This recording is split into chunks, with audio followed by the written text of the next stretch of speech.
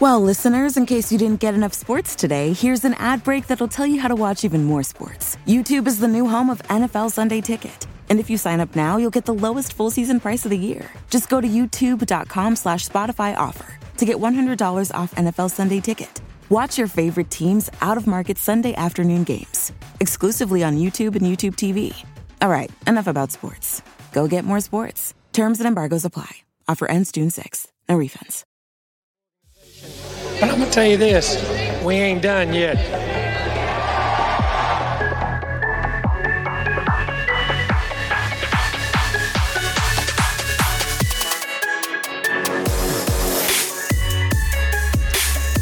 Howdy and welcome back to the Ineligibles podcast. I'm Will Stone, he's Chase Caldwell, and your Fighting Texas Aggie baseball team has climbed their way back into the College World Series after a tough loss last was that Friday? Last Friday to kick off the World Series. Yeah. I think it was a 13-8 loss to Oklahoma. Got down early. Starting pitcher couldn't get out of the second inning. But then, the sports god smiled upon us and said, "Hey, we're going to pitch you against your most hated rival of all time and give you a chance outside of South Carolina." Yeah, of course, outside of South Carolina. And give you a chance to send them home and end their season. And that's exactly what happened. On Sunday, 10-2 victory over the Texas Longhorns. And I'll say this, like, as much smack as they talk about their football team, Texas is a legit baseball blue blood. Like, they have the baseball history. Yeah, they've always had it. I mean, they're just – sports in general are good at Texas. You can't deny that. Yeah, But yes, definitely got it in baseball for sure.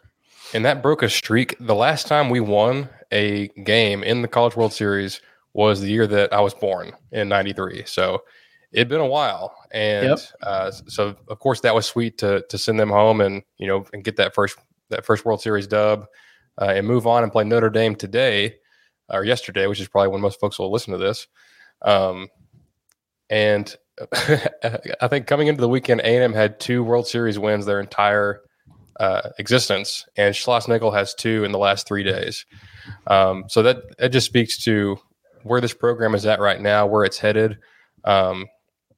Big tip of the cap to Nathan Detmer.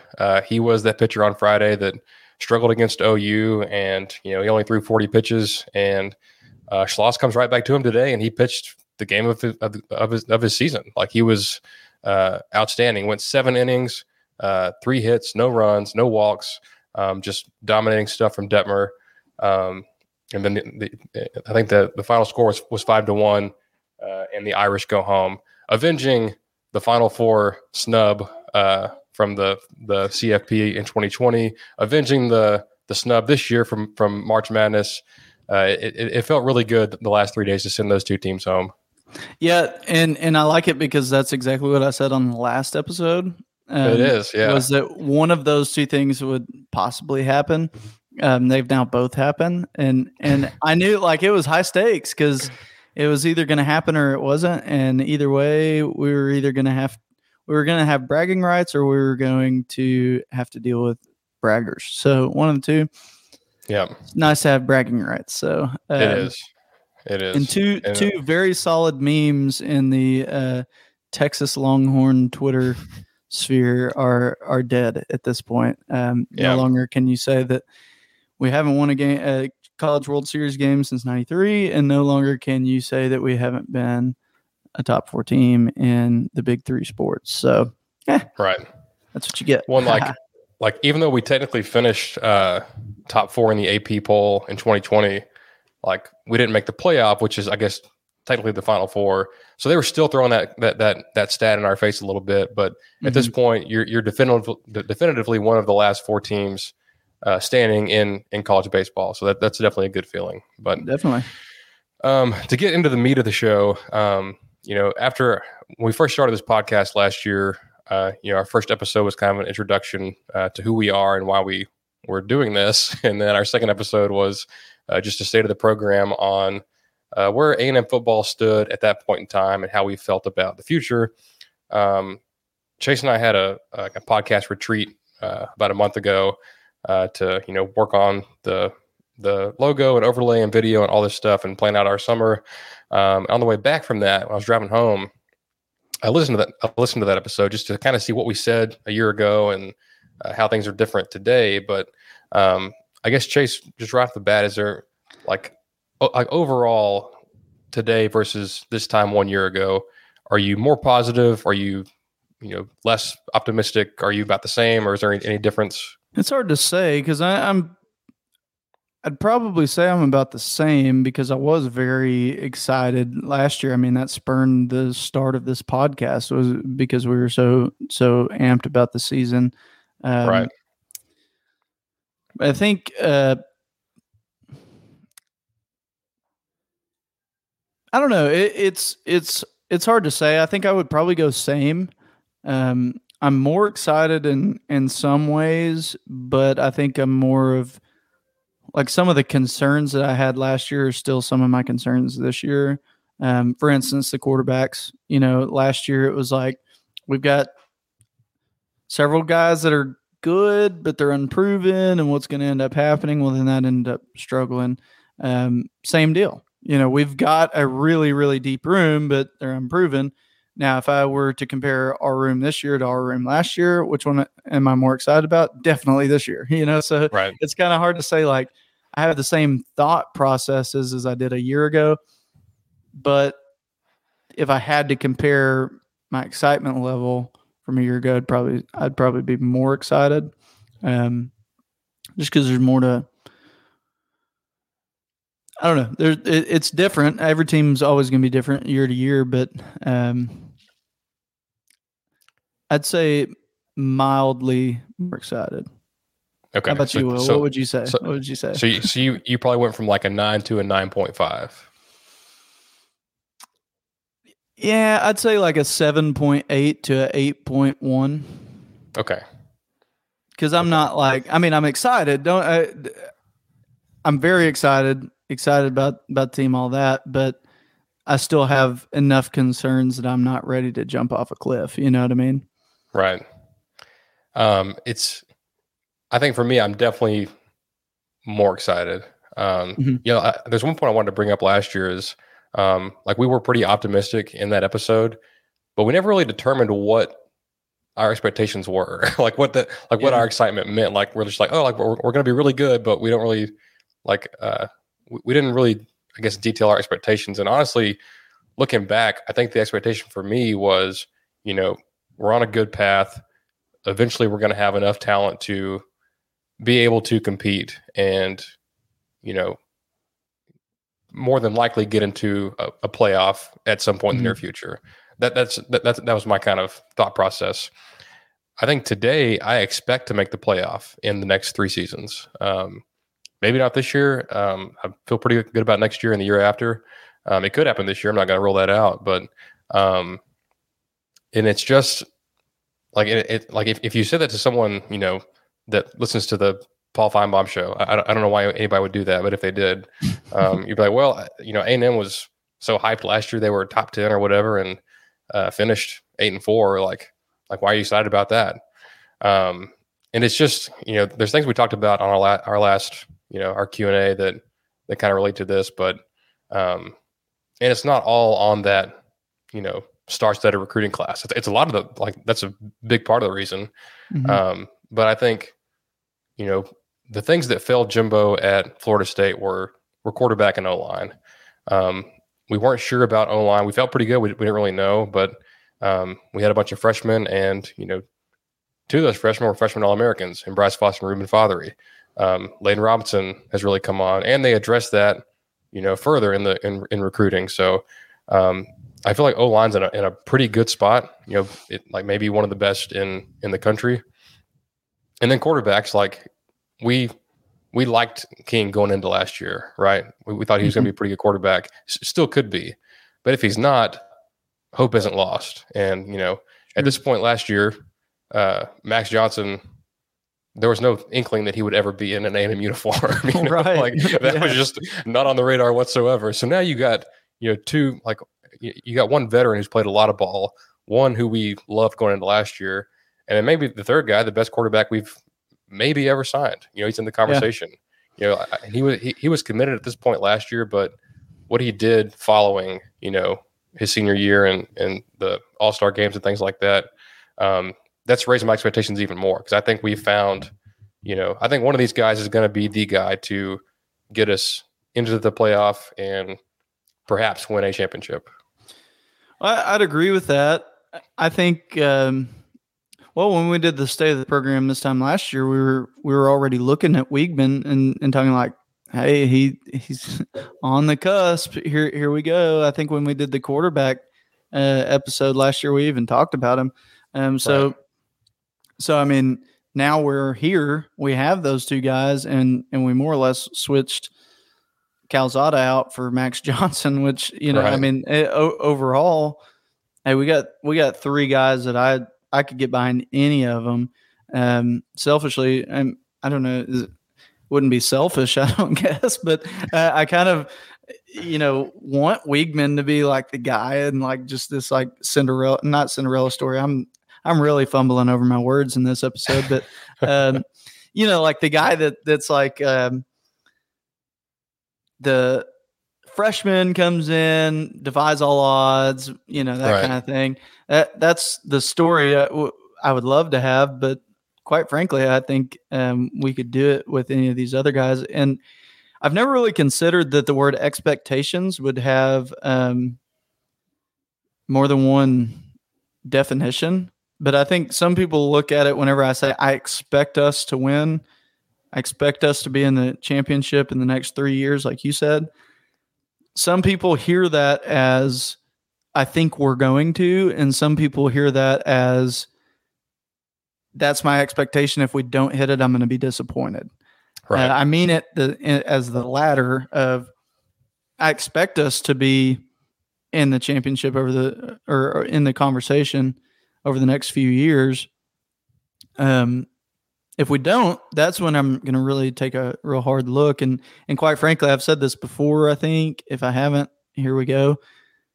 If we can't do it with Jimbo, and we can't do it with the staff, and we can't do it with these guys on the field, and we can't do it with the facilities we have, and the best recruiting class of all time, we're never winning a national championship. I mean, that's just the way that it is. So if we can't do it with these guys, what's the point of even firing your coach? Because we might as well just keep paying him, because we're not going to get any better than that. We're at the top at this point. So, so yeah, that's what my expectations are even higher than they were a year ago. And partly because I knew that we were going with an unproven quarterback last year. And in some way we're going with an unproven quarterback this year.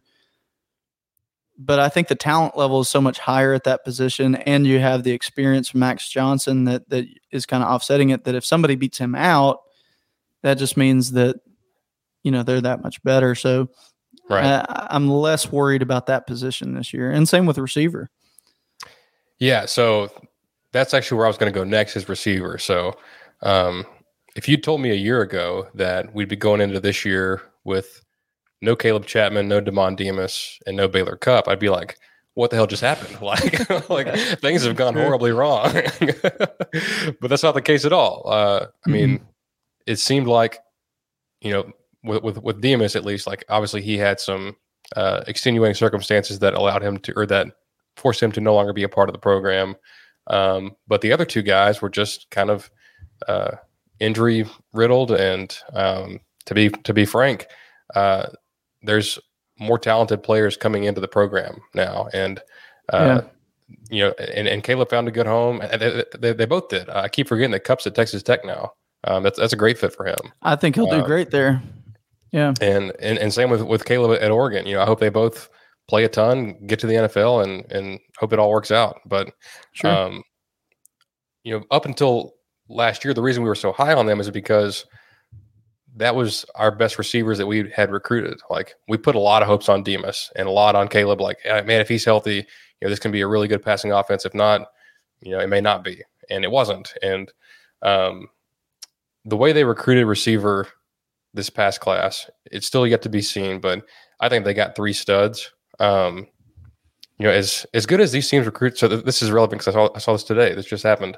So Ohio State in the last couple of days has committed or gotten commits from 2 5-star receivers in this current class. And they're the only team, or one of the only teams to do that besides themselves, because they did it a couple years ago. But Bama never did that. And one of the only other teams was A&M last year with Evan Stewart and Chris Marshall, who were both 5 stars.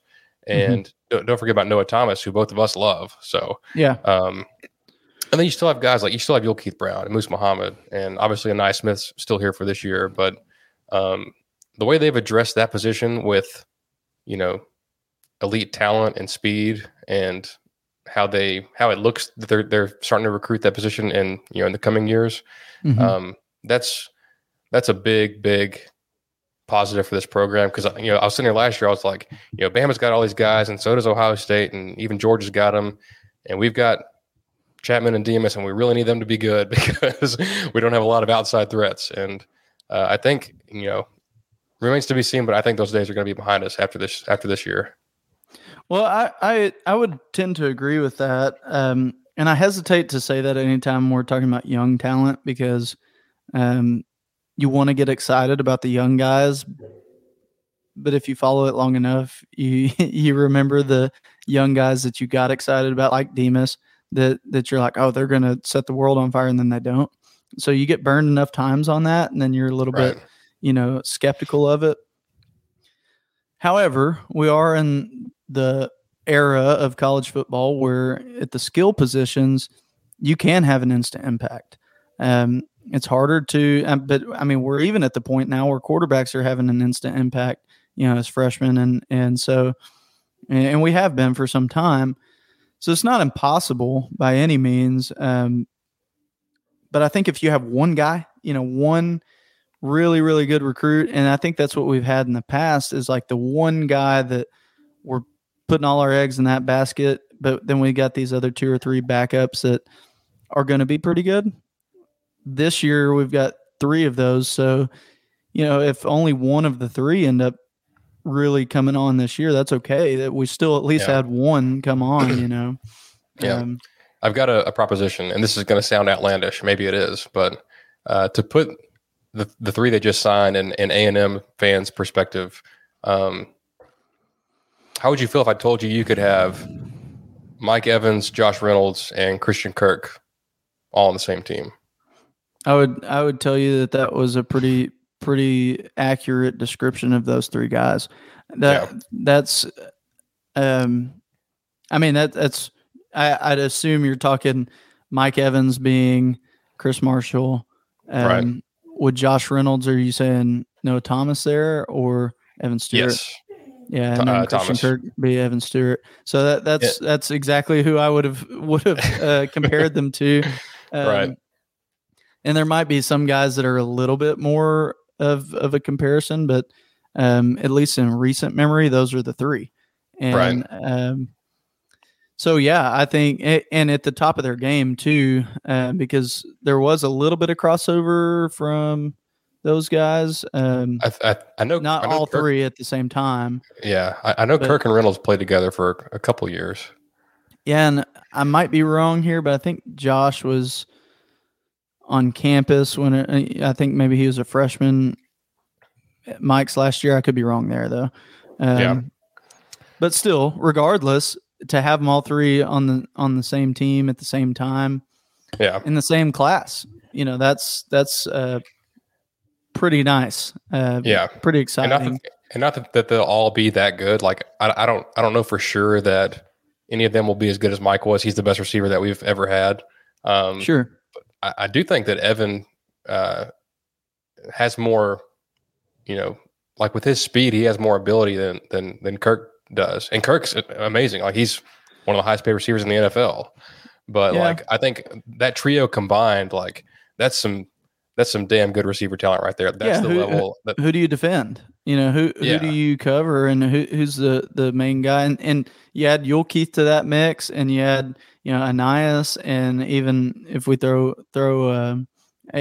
A-Chain out there as a receiver, you got several guys out there that who are you going to cover, and that's just the way it goes. And so I think that's what has me most excited about at least our offense, is that for the first time, I really feel like our receivers can actually get it done. Yeah. Since Jimbo's been here. Not that I didn't think that the other ones could have, because I was really high on a lot of the other receivers we've had in and out of here. But right now I feel more excited, the guys that we have, more confident about who we have on campus than I have in the past. And I think that that then allows me to be more critical of that position, because if we see more of the same that we have seen since Jimbo's been here, then I'm going to be saying we need some sort of change at receiver. This isn't working. And hopefully I don't have to say that, Yeah. And in addition to that, all those guys you just named, you have three guys who I think are pretty much just elite athletes at tight end. And that's the thing, like most of these guys are like, those three receivers we just named and these three tight ends, they're all freshmen, which, and we'll get into it in our later episodes as we look at our positions, but how much are these true freshmen going to get in the rotation? I mean, at tight end, probably a lot of them, and maybe all of them, like maybe all three of them, get snaps. Right. But those guys are just so far and above, not just athletically, because like they're all, like I don't want to talk too bad about Weidermeyer. He did some great things for us, but Sure. He ran a 5 40. I can tell you right now that Donovan Green, Jake Johnson, and Theodore Orstrom aren't running 5 flats. They're probably running 4.6, 4.7. And they're big and they're physical and they can catch and Well, and if you would have told me a year ago that we were going to lose Weidermeyer and Baylor Cup and then upgrade our tight end room, I would have called you crazy. But I think that's precisely what we did. And not Weidermeyer did some great things for A&M. I'll always be a supporter of him for sure. And I'm a supporter of Baylor Cup because the cards didn't fall right for him. But what we have on deck here stands to be an extremely good tight end room. That during the signing day, I was very adamantly like, we have too many tight ends at this point, it's just too good at this point. What's the point of even getting any more, Yeah. On signing day, I was like, are we really going to take Jake Johnson? Like, we've already got 2 guys. No, I thought that was just a crazy idea. And then sure enough, we did. Yeah. And he might be the starter of the group, but I think all that to say, like when it comes to recruiting, like in college football, and you guys already know this, but you have to recruit at a certain level if you want to win the whole thing. Like teams like Wisconsin and, Baylor, they're going to be good. They're going to be competitive. They're not going to win the whole thing because they don't have, they don't hit that minimum threshold of 50% blue chip players. A&M does. A&M has for a little while, but it's not just that. It's the level of athlete they're bringing in. Like they're bringing in speed. They're bringing in size. They're bringing in just overall athleticism. Like this 2022 class, we talked about it for 2 hours on our breakdown of the whole class, and there's just so many elite athletes that it took us 2 hours to talk about them all because they're all so dang athletic, and they're starting to replicate that some in the 23 class. I think their overall approach has shifted from like we're going to get these players, like we think they're pretty good, like they're going to be good players, to we're going to go out and sign the best athletes in the country at every position as much as we can. And when it comes to the blue chip ratio, I think in 2020 we were at 50%. This time last year, going into the last season, we were at 60%. I believe we're at 69% today, which is very nice. But the ratio for the last class alone was 90%. Like we only signed 3 3-star players and 1 was a kicker. So, and in the current class, we have 1 3-star committed and he's a punter. So if that's any indication, like pretty soon the overall talent level is going to be, on the same level of an Ohio State or a Georgia or an Alabama. Yeah. And when you look at it from the standpoint of what classes are we replacing, what was the blue chip ratio there? It might have been 55%, and we replace it with another class that's at 90%. I mean, that's a really big upgrade. 9% difference might not sound like that much, but it's huge. If you do it again and you're in the 70s, I mean, good Lord. There's that's where those expectations are coming from. It's not that we've got these maroon colored glasses on and we think A&M can do no wrong, because, I mean, we still got to see them coached the way that they need to be. But again, it goes back to, we've got some of the best coaches that we've ever had. We've got definitely the best players that we've ever had on paper. All the pieces are in place now. If we can't get it done with this group, we ain't getting it done with nobody. You might as well just go ahead and assume that we're going to go another 100 years without a national championship, because it's just not coming. But the action never ends at DraftKings Sportsbook, especially this summer. With tons of ways to bet on all your favorite sports, you can fuel your fandom and feel the heat of the season like never before. Plus, right now, DraftKings Sportsbook is giving new customers a risk-free bet up to $1,000. That's right. Make your first bet up to $1,000, and if it doesn't win, you'll get another shot to cash in. You can throw down on all the major action for baseball, golf, MMA, and more. Plus, with same-game parlays, spreads, money lines, over-unders, and props, your betting options feel endless. And with football season right around the corner, preseason win totals and Heisman odds are available to bet on right now. And best of all, DraftKings is safe, secure, and reliable. You can deposit and withdraw your cash whenever you want. So download the DraftKings Sportsbook app now, use promo code TPPN, make your first deposit, and get a risk-free bet up to $1,000. That's promo code TPPN only at DraftKings Sportsbook. Minimum age and eligibility restrictions apply. See show notes for details. So in last year's episode, there were two factors that we brought up as negatives, as things that we thought could hold this program back from reaching that next level. And I think one of them for sure I feel way different about, and that was I think Saban had just signed an extension to go through like 2029 or something like that. Mm-hmm. If you're asking me today, he doesn't fulfill that. I don't believe so. He very well may. I don't know, but this time last year I was like, man, he's going to coach forever. And now today I'm like, he's maybe got 2-3 years left in him. Are you on the same wavelength there? You think he's going to be here for a while? I mean, I think if he is here for a while, he's not here at the level that he has been.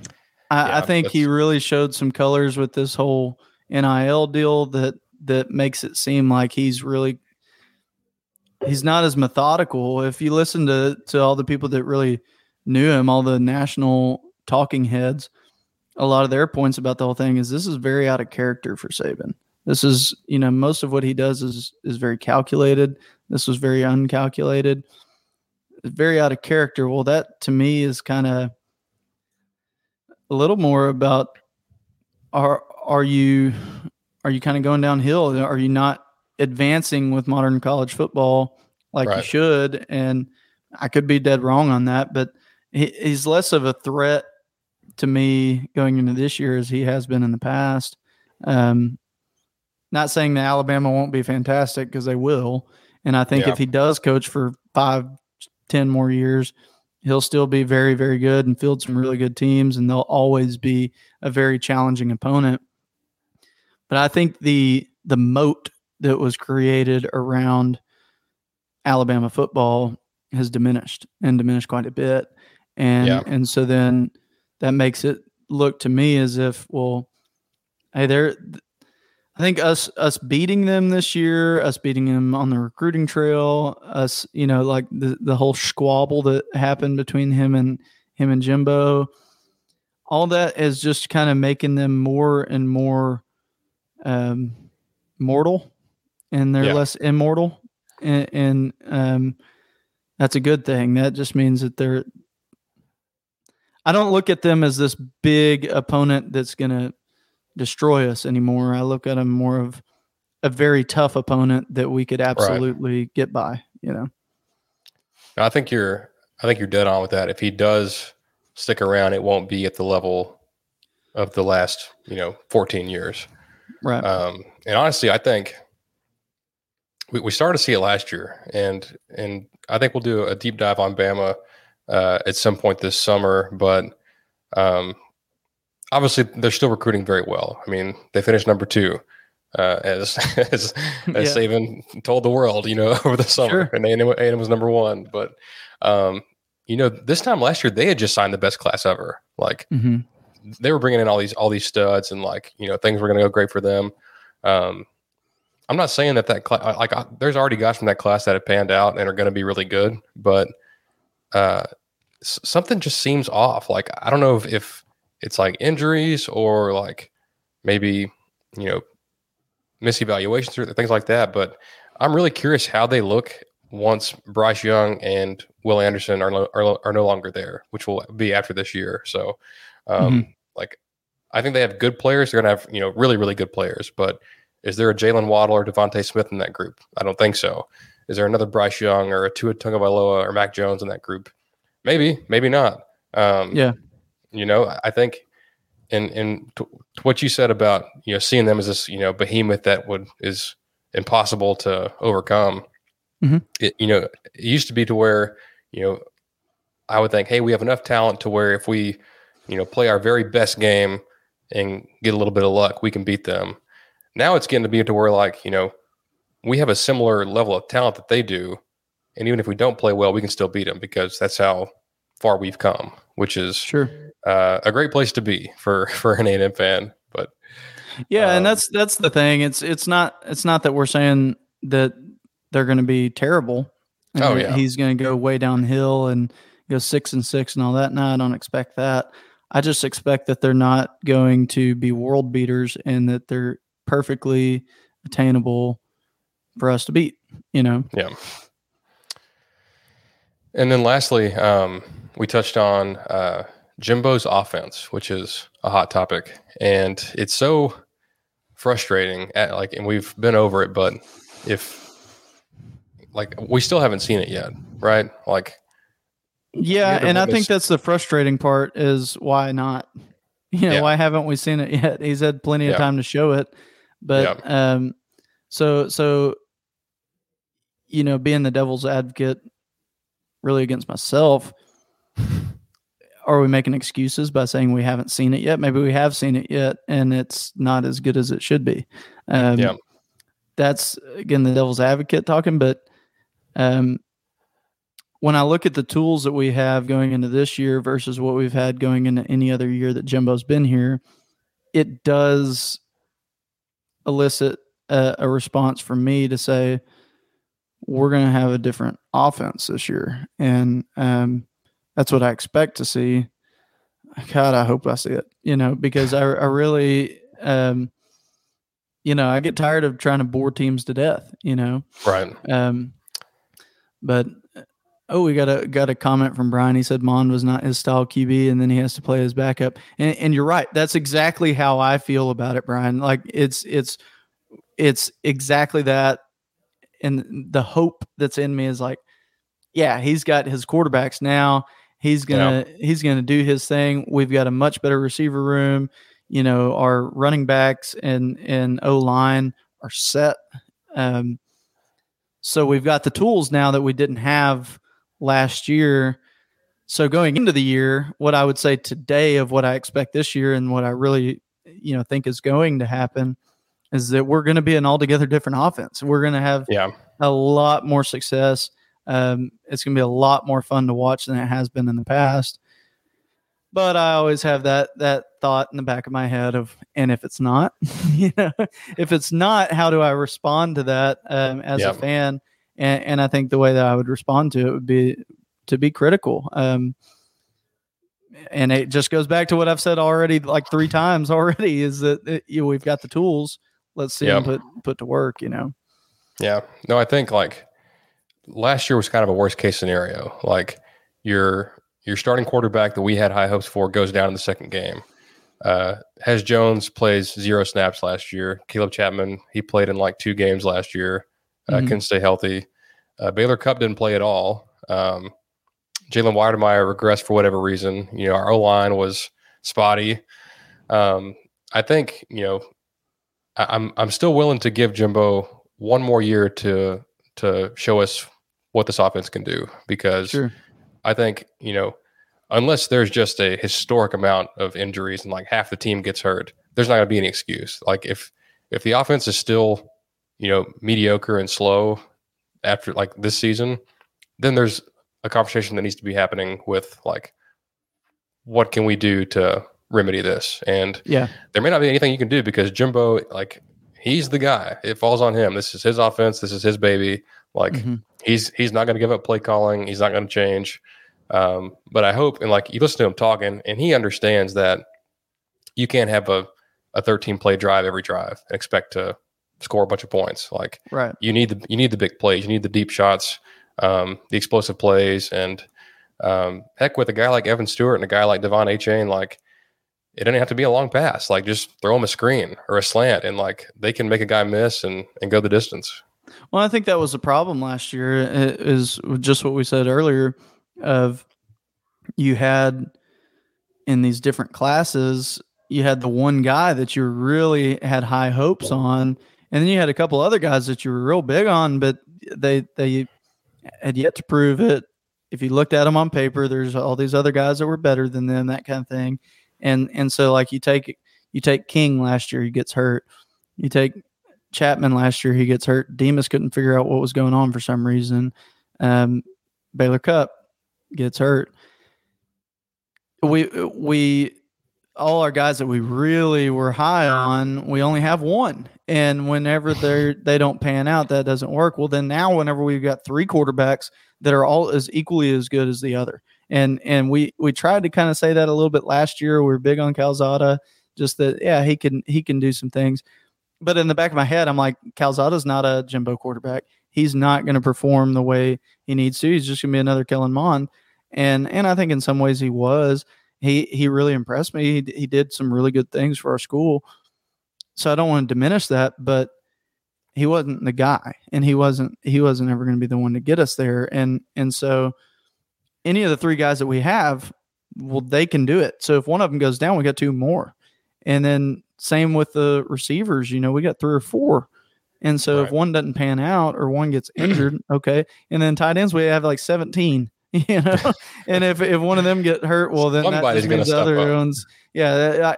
If we have bad tight end play this year, I don't know what I'll do, because it's like these guys, there's no excuse for it whatsoever.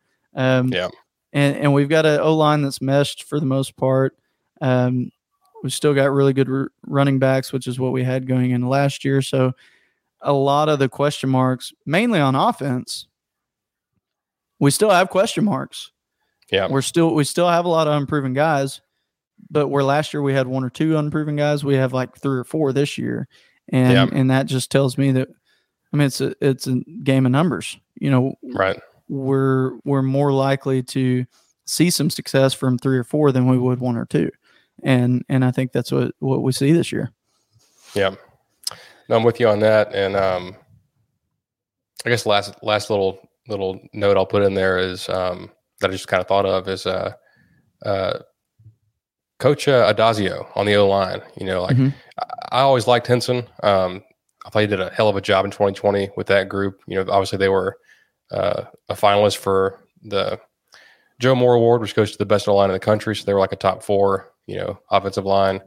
Pretty good recruiter, and things like that. But it seems like Jimbo went out and got a guy that really meshes with his philosophy. Like, if you tell me, look at this team and ask me, what are they going to do well this year?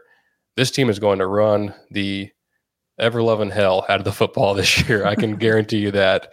And off of that, hopefully we see what we saw in the Florida game in 2020 with, downhill running game and then play action pass. And then, going over the top to Evan Stewart or Chris Marshall or Anaya Smith or any of those guys, I think things are going to look different this year. But it's summer. Like we need to have to talk about, and this is what we're going to talk about. So I think that's kind of the theme of this team is, I think the running game is going to be very good.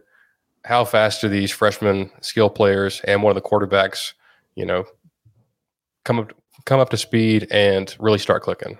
Because then you could see, the offense you saw at Florida State in 2013, where they broke all kinds of records and won a championship. Yeah, I'd love to see it. Oh, I would too. Let's talk defense a little bit though, because there are some question marks at defense. I think going into the season, I feel just as high on the defense as I did last year. It's almost for me like a given. Our defense is going to be good. We just have too many guys there that it's almost impossible to fail. But we do have a new defensive coordinator, and so there's some question marks there on what will that look like. So what's your thoughts on the defense and new coordinator and all that?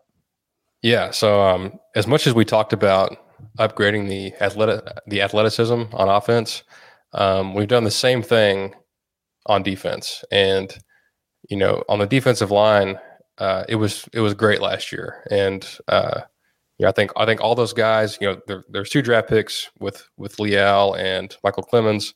I think Peavy and Tyree Johnson will find spots and be able to stick on rosters. But man, when you look at them in the spring game and the guys that we brought in, they're so much more athletic, and it may not translate right away, but guys like Tamisha Delier and Anthony Lucas, Shamar Turner, and those are guys that have been here. Like don't even get me started on Walter Nolan and Shamar Stewart, yeah, right. and Gabe Brownlow-Dindy. Like it's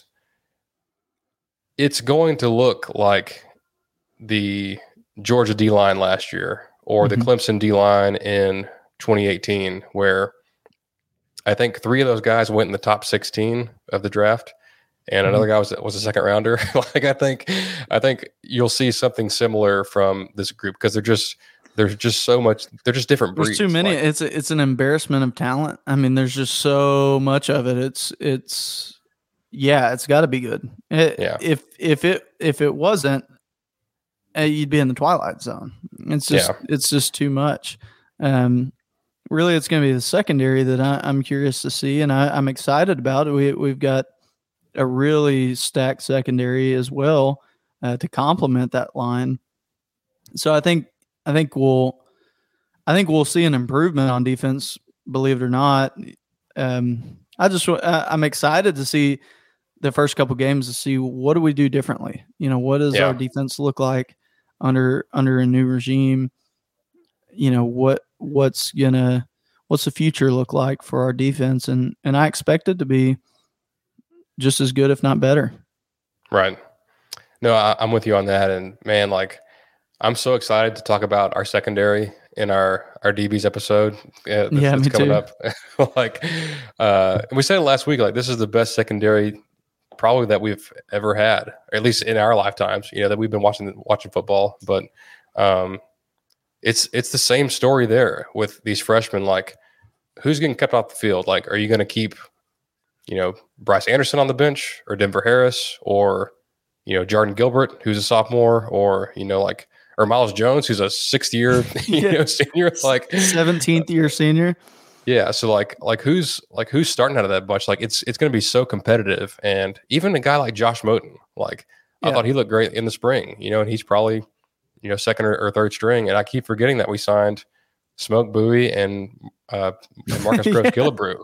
Like, it's another embarrassment of riches. You got Damani back. Like Damani, and the best player on the team, Antonio Johnson. Like, yeah, it's crazy. When we didn't even say Jalen Jones. Like, there's just so many of them, which is a good thing, because that's definitely like, let's just keep naming them. I mean, come on now.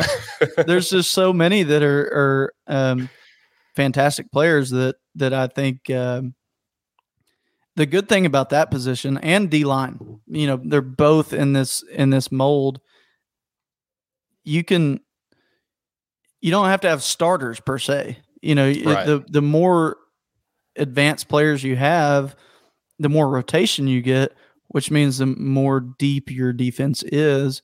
And of course that applies across the board. But if Jimbo's shown anything, it's that he's going to run with the same O-line. He's going to run with the same wide receivers. He's going to run with the same handful of running backs, and he's going to stick with the quarterback. So do you really need as much depth there with the way that he runs his offense as you might in a Kevin Sumlin offense? No, because we're not wearing them out as much as we had in the past. And so really where we need depth is on defense, and that's where we have the absolute most depth. So, I mean, boy, do we have it.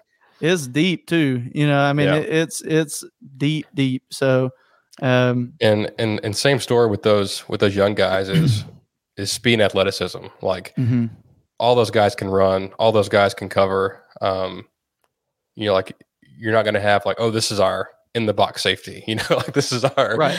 Like none of those guys are getting burnt. And in this, if you want to be compete with the best of the best, you have to have good secondary, because if you want to win a championship, you're either going to have to play Ohio State, who has the best receivers in the country, or play a team that beat them, who probably has good receivers as well, which is in Alabama, or a USC. If you look at what they've been doing at receiver, and Georgia's got guys too. So that's probably impressed me the most, because for so long we were so underwhelming at that position, and the turnaround that we've had and where it's going in the future, it's incredibly exciting. So, and DJ Durkin, comes in with Oko leaving. You laughing at Lante's comment? Yeah. Well, I initially read it as if they're not getting paid enough, but then I saw if they're not getting enough playing time. So I was laughing at my initial reading of it, which was a misread. But he's got a good point. That's why we haven't really kept a lot of guys on offense, is because we don't really rotate them all that much. Defense is a whole different story. You got to rotate guys. I mean, if you're not, they're not fresh, and you're going to get beat. So the more depth that you have, the more option you have to rotate. And I think there's been a few positions, mainly at corner, in the last 3 years or so, where we haven't quite had enough depth to really rotate them like we should. But, if you can get to where you're rotating each guy every single drive, I mean, that's great, because now you're keeping guys fresh. Everybody's getting playing time, and if you're a receiver, you're just like, man, I can't figure out what to do here. This just isn't it. And well, and especially like a DB and especially D line, like that's kind of the running joke when people try to poke holes in A&M class, is like, you signed 7 D linemen in the top 100. Like they're all going to transfer. Well, no, they're not all going to transfer. Like A&M doesn't really lose starters to the transfer portal. Like other teams will have guys leave and go elsewhere, but that didn't really happen here. That at least not the guys that actually play. It hasn't since Jimbo, for sure. Not as much, but it's a whole different deal if you had 7, high profile guys at receiver. Yeah, because you can't rotate them as much. And even if you try to, and even if you do, they're not really getting the true benefit there by rotating. I mean, it's good to have depth there. Don't get me wrong. You want to have depth at every position, but you can rotate guys on the D line all game long and have no trouble whatsoever.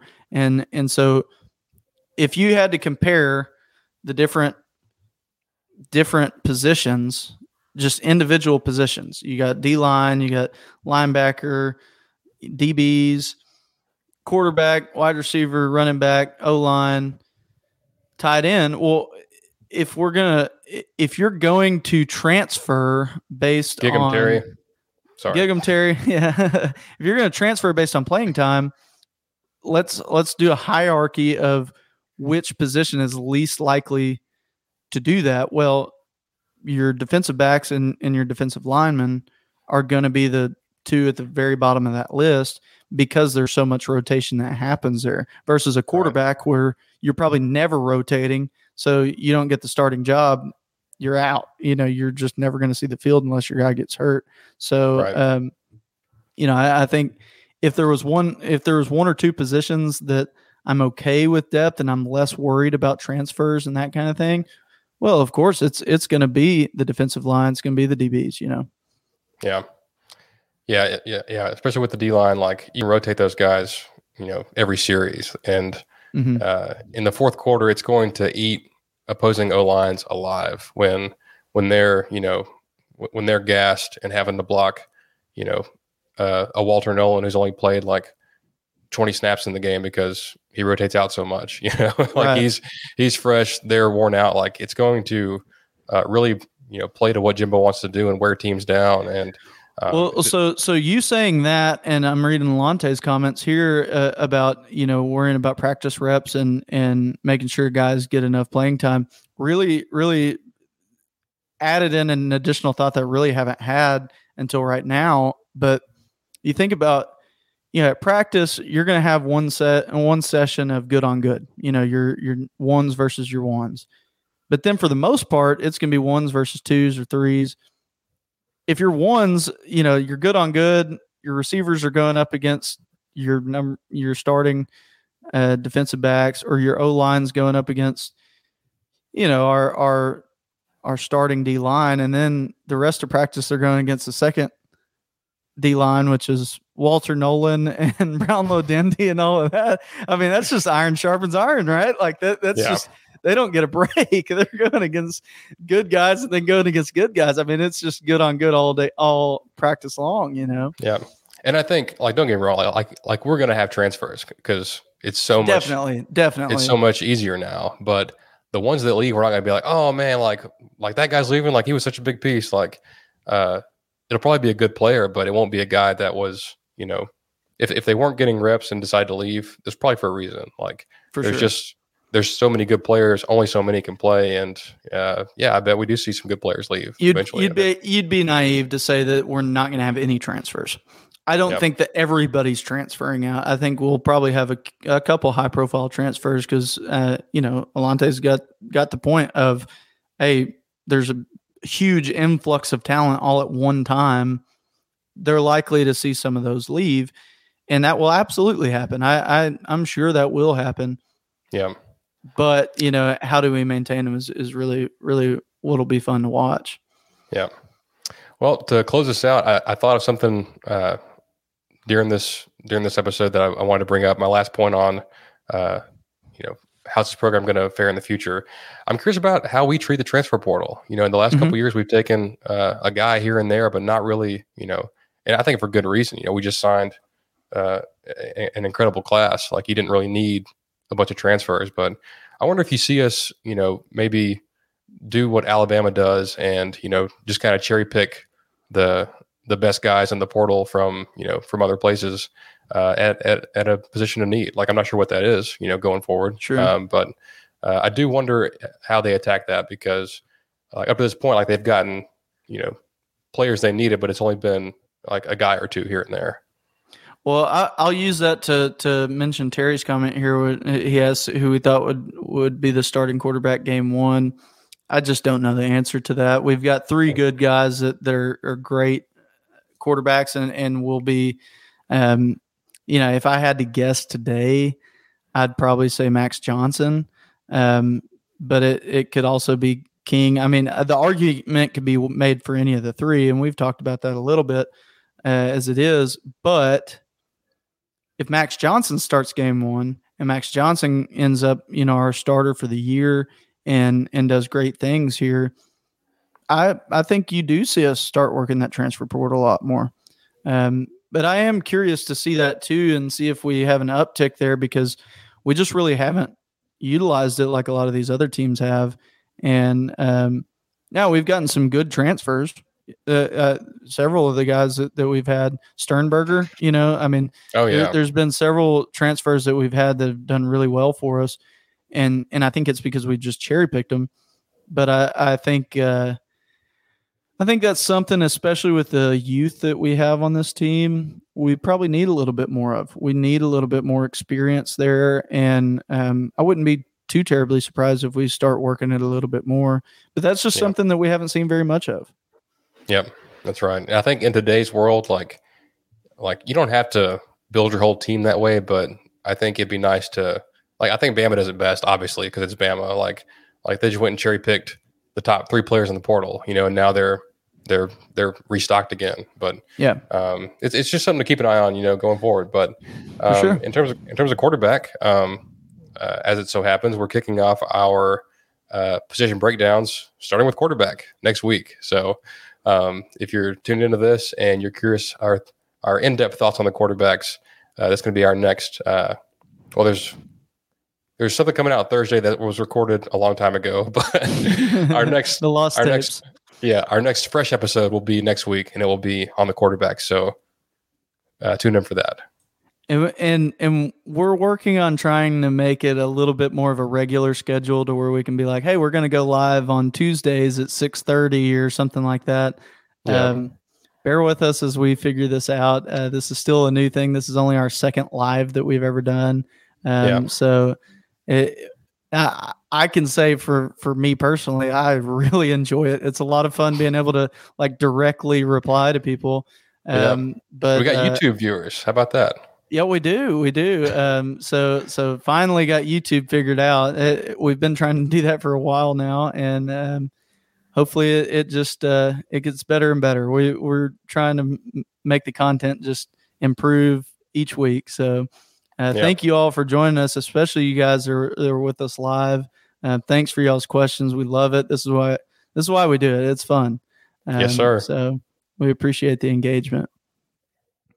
Absolutely. And with that, we'll let y'all get back to it.